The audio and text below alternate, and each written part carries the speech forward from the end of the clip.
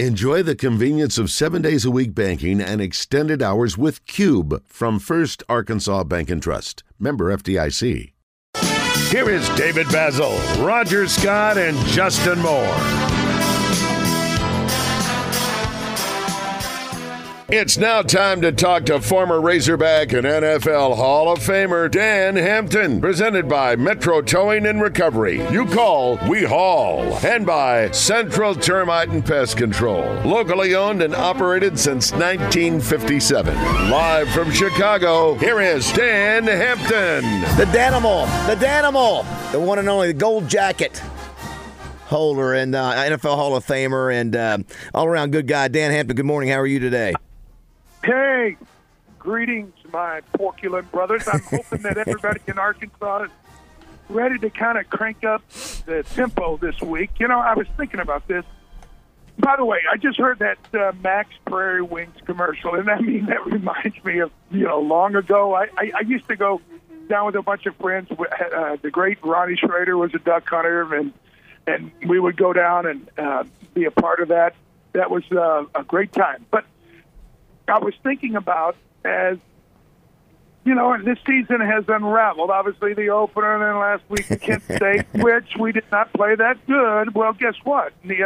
Now you're kind of getting onto the meat of the schedule, and now you got to crank it up. And BYU, obviously, they've got a little bit of the red. You know what? Because we laid 56 on them last year. So this could be the test that we've been waiting for most of the season thus far. Yeah, Dan, it's you're right. Again, we saw another game where we just did not get a push up front. Sam Pittman addressed it and just said it is. There's no hiding from it. And you saw where KJ Jefferson had to be now involved in the run game for that offense to get moving. And we've been talking all week. I still am suspect whether this offense can work without KJ being a design runner. Dan Enos has brought more of a pro style, handoff, pass, no RPOs, no rush to the line of scrimmage like you had at Bryles. And all of a sudden, with the clock the way it's going, if you don't make a couple first downs, man, you got to the other team. You don't see the ball very much. We've got, I think, averaging 15 less plays a game in the first two games, 100 less yards per game. And, and you're right. This is going to be the biggest test. I think BYU's better than they were last year. But I think the defense side of the ball, I feel good about that, Dan. But, yeah, there's concerns up front. And I think KJ's going to have to be the guy to sort of help offset that a little bit. And obviously the quarterback, focal point of the offense. We get it. But there's 11 on offense, not one. So the team concept has to be, reamed up a little bit, because think about this, and I saw it in the opening game. Limmer struggled.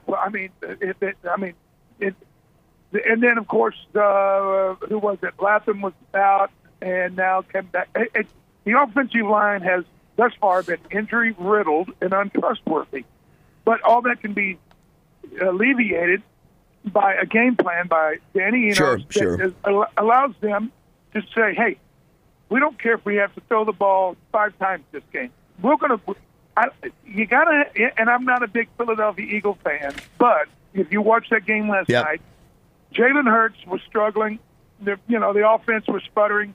They essentially just said, "Okay, we're going to, put our hat on backwards, and here we go. We're going to just run downhill." And when they did, not only did they control the clock, they kept the ball away from the Vikings, but they put their offense back in rhythm, and then they were able to make some big shots downfield. So, again, Danny Enos is. A very interesting character to me. Obviously, when he was here a number of years ago, he had great success. Thus far, we're not seeing it. And, everybody can blame the offensive line, and trust me, there's a lot of reasons to lay blame on them. You're watching it. I watched the film. It's not good. It's not great. But there's a way you can kind of, alleviate that, and that is by just letting these guys, say, hey, you're going to have to play lower and work harder, but if you do, we're just going to run the ball until this offense fixes itself. Visit with Dan Hampton, brought to you by Metro Towing and Central Termite and Pest Control. I got to talk about the defense real quick. We have a NIL call each week, brought to you by Whitehall Fresh Market, and it's Landon Jackson, 6'7", about 280. And if he's 280, he's the leanest 280 I've ever seen, Dan. But he reminds me of you a little bit, Roger. I don't know if you noticed Landon's arms. He's like Dan. Absolutely. He's got those long arms, and he tapes his hands up, and obviously came on that fourth down play and blew that up and stopped him on 4th and 1 at the goal line. Did you watch his play and the defensive line play, and what did you think of them as a whole? Absolutely.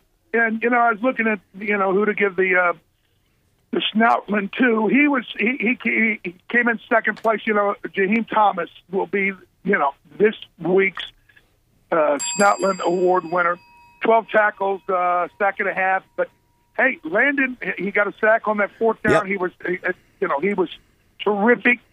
Again, the lower you play, and that's something he has to constantly think about. This, Baz, I don't think the Bears up here. I didn't see a sled, a 7-man sled, or a 5-man sled, or a 2-man sled.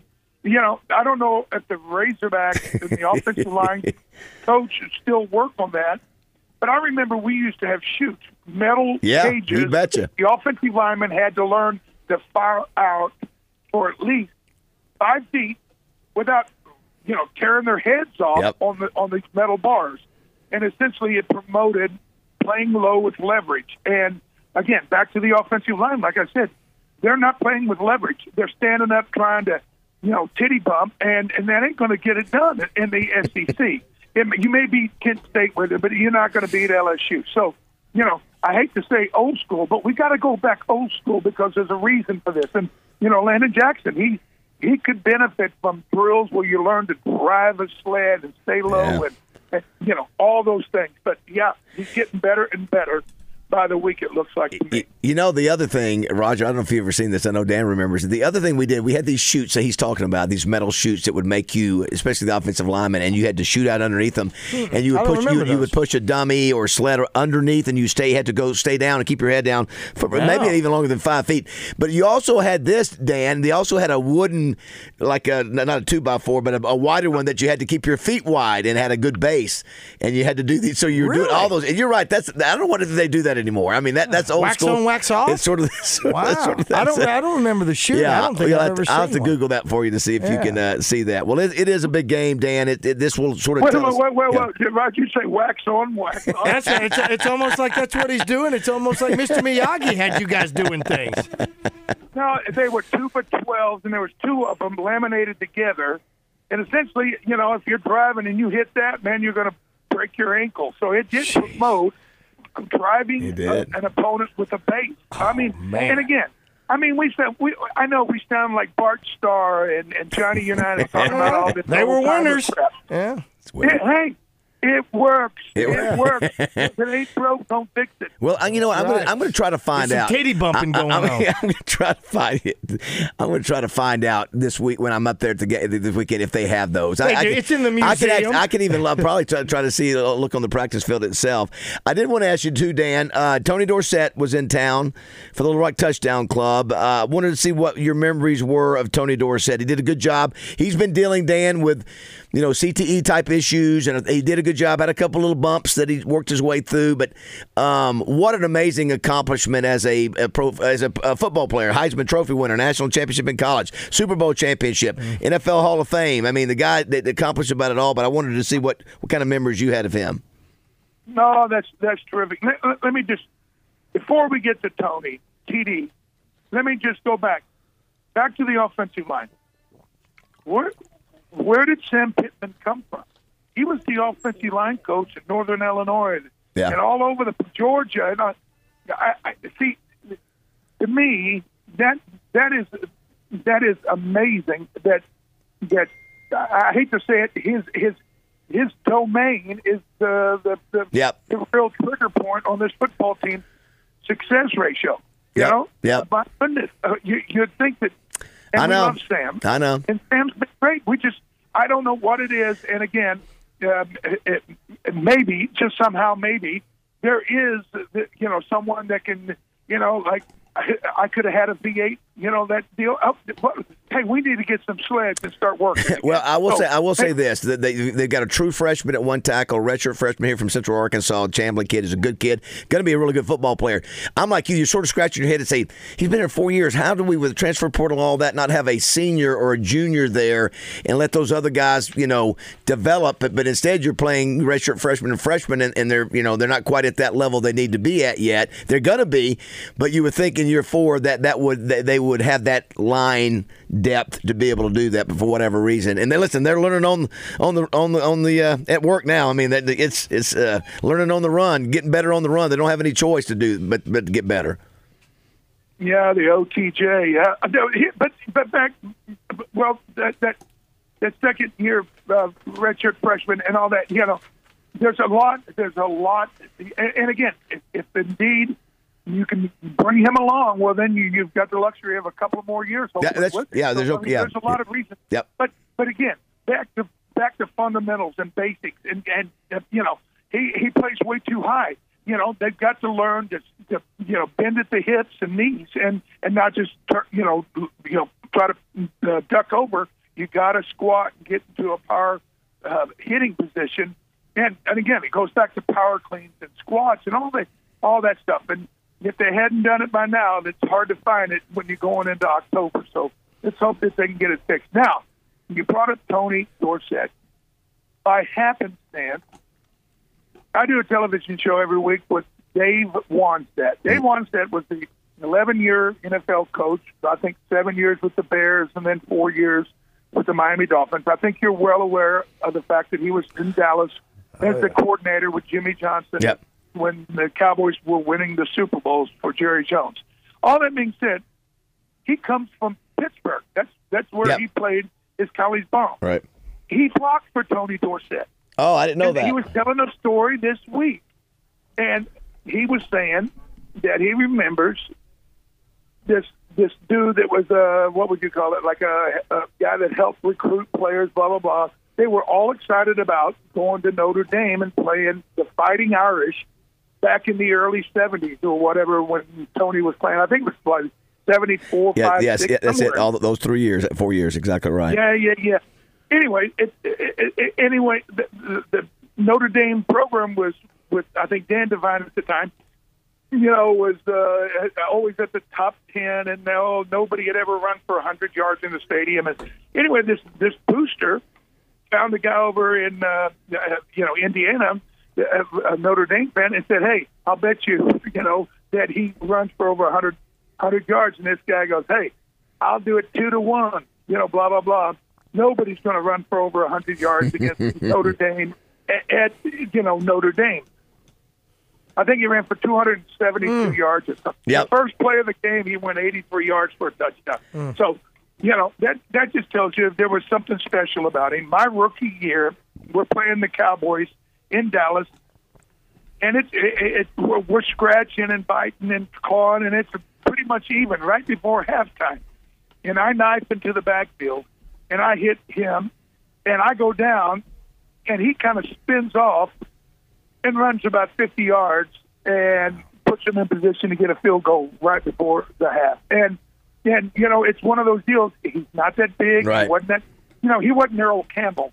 Yeah. But he had amazing balance, and he was one of those guys that was kind of like built to be a running back. He was. Yeah. And all those accolades and accomplishments that you read off, there's a reason why he was truly one of the great players of that era in not only college but the NFL. It's so funny, Roger. We were at the Touchdown Club. I was showing some pictures of him and Earl Campbell standing there in the uniforms, and him and Walter Payton. For us over the age of 50, those are so iconic. Yeah. And even you and McMahon and, for the 85 team, so many iconic, but, those guys, when you reach that level and achieve that kind of success, like the Campbells and the Dorsetts and the Walter Payton, man, it's really, that's why I just, told our Touchdown Club, man, enjoy it, and he did a good job. Like I said, he had a couple of tough spots, but just a good dude and very talented. And oh my gosh, Dan, he looked like he could still play. Yeah. I mean, he was. Yeah. He was lean and unlike me. But anyway, so what were your thoughts before we let you go? Thoughts on the NFL action this weekend? Obviously, horrible deal about Aaron Rodgers. You know, and everybody would probably think I'm like, yay, you know, no more Aaron. Hey, look, I admired this guy. I'm telling you, he's one of the top 4 quarterbacks of all time. And you can put him in a lot of different orders, but I think he's one of the 4. He got the highest, QBR rating of all time. I mean, okay, he got it against a lot of crummy pair secondaries and Detroit Lions secondaries, but you still got to go out there and do it. I hated what happened but at the end of the day, hey, such are the fortunes of life, and so you just keep going. I will tell you this. The Dallas defense, the way they pillaged the Giants it may not have been the most impressive thing of the weekend, but my gosh, it was amazing. Micah Parsons and DeMarcus Ware, I mean, you know me, I love pass rush, and that was the good. Now, the most dominant team I saw, the 49ers. They went in and destroyed Pittsburgh. Nobody does that. Yeah. They did it, made it look easy. Both sides of the ball. You can't believe Cincinnati is going to go 0-2. So the same thing with Buffalo. Buffalo, Josh Allen, and I think I told you that, I wasn't high on Buffalo. I think they lost their defensive coordinator, my old teammate, and their middle linebackers now in Chicago. And Brian Daboll was their offensive coordinator 2 years ago when I thought Buffalo was the hot team. Now, obviously, he's coaching the Giants. It takes a little while for the magic to kind of run out. You can run on fumes for a little while, but after a year or so, the existing and that's why it goes back to Danny Enos. Hey, let's just say last year the offense it was clicking. Is it clicking? And obviously, everybody wanted to make a change. We got it. We're hoping that Danny Enos can figure it out. But at some point, you have to put everybody's got a vision and your stamp on it. And I still haven't seen it yet. The offense, to me, big time work in progress. We got to find it. We got to find it this week. We can't find it, down in Death Valley next week. That's for sure. We got to find it this week. At the end of the day, the crazy games, the Bears getting embarrassed at home by the Packers. Nobody saw that coming. Well, maybe some people, but I thought the Bears would win a close one. Well, they weren't even close. Now they got to go to Tampa, where Baker Mayfield looks, he looked like Bart Starr last week up in Minnesota. So it never gets easy. But I like 3 games this week: Dallas, Buffalo, and Kansas City to bounce back. Kansas City, everybody's thinking, Jacksonville's going to be waiting for them. Nah, Kansas City, I can't remember the last time Kansas City lost 2 games in a row with Mahomes. I think they get it going. But at the trough bet this week is Buffalo Bills bouncing back. The Raiders, Las Vegas Raiders, smoke and mirrors last week. I don't think they're going to get it done this week against Buffalo. Well, there you go.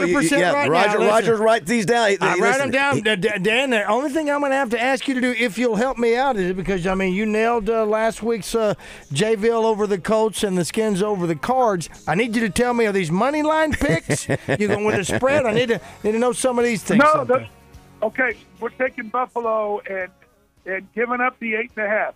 This is going to be a 31-16 ball game. Okay, I'm writing it down. Listen, you're my guy. Roger goes on your picks, Dan, as we lays the money on you. It could be a great Christmas for the Scott family, Mr. Hampton. Awesome. Go to the trough, and again, I already gave you the Snoutland Award. Yes. But, real quick, let me just say this about BYU. I read a bunch of articles, and everybody, they want to talk about the quarterbacks and the history of BYU and yada yada yada.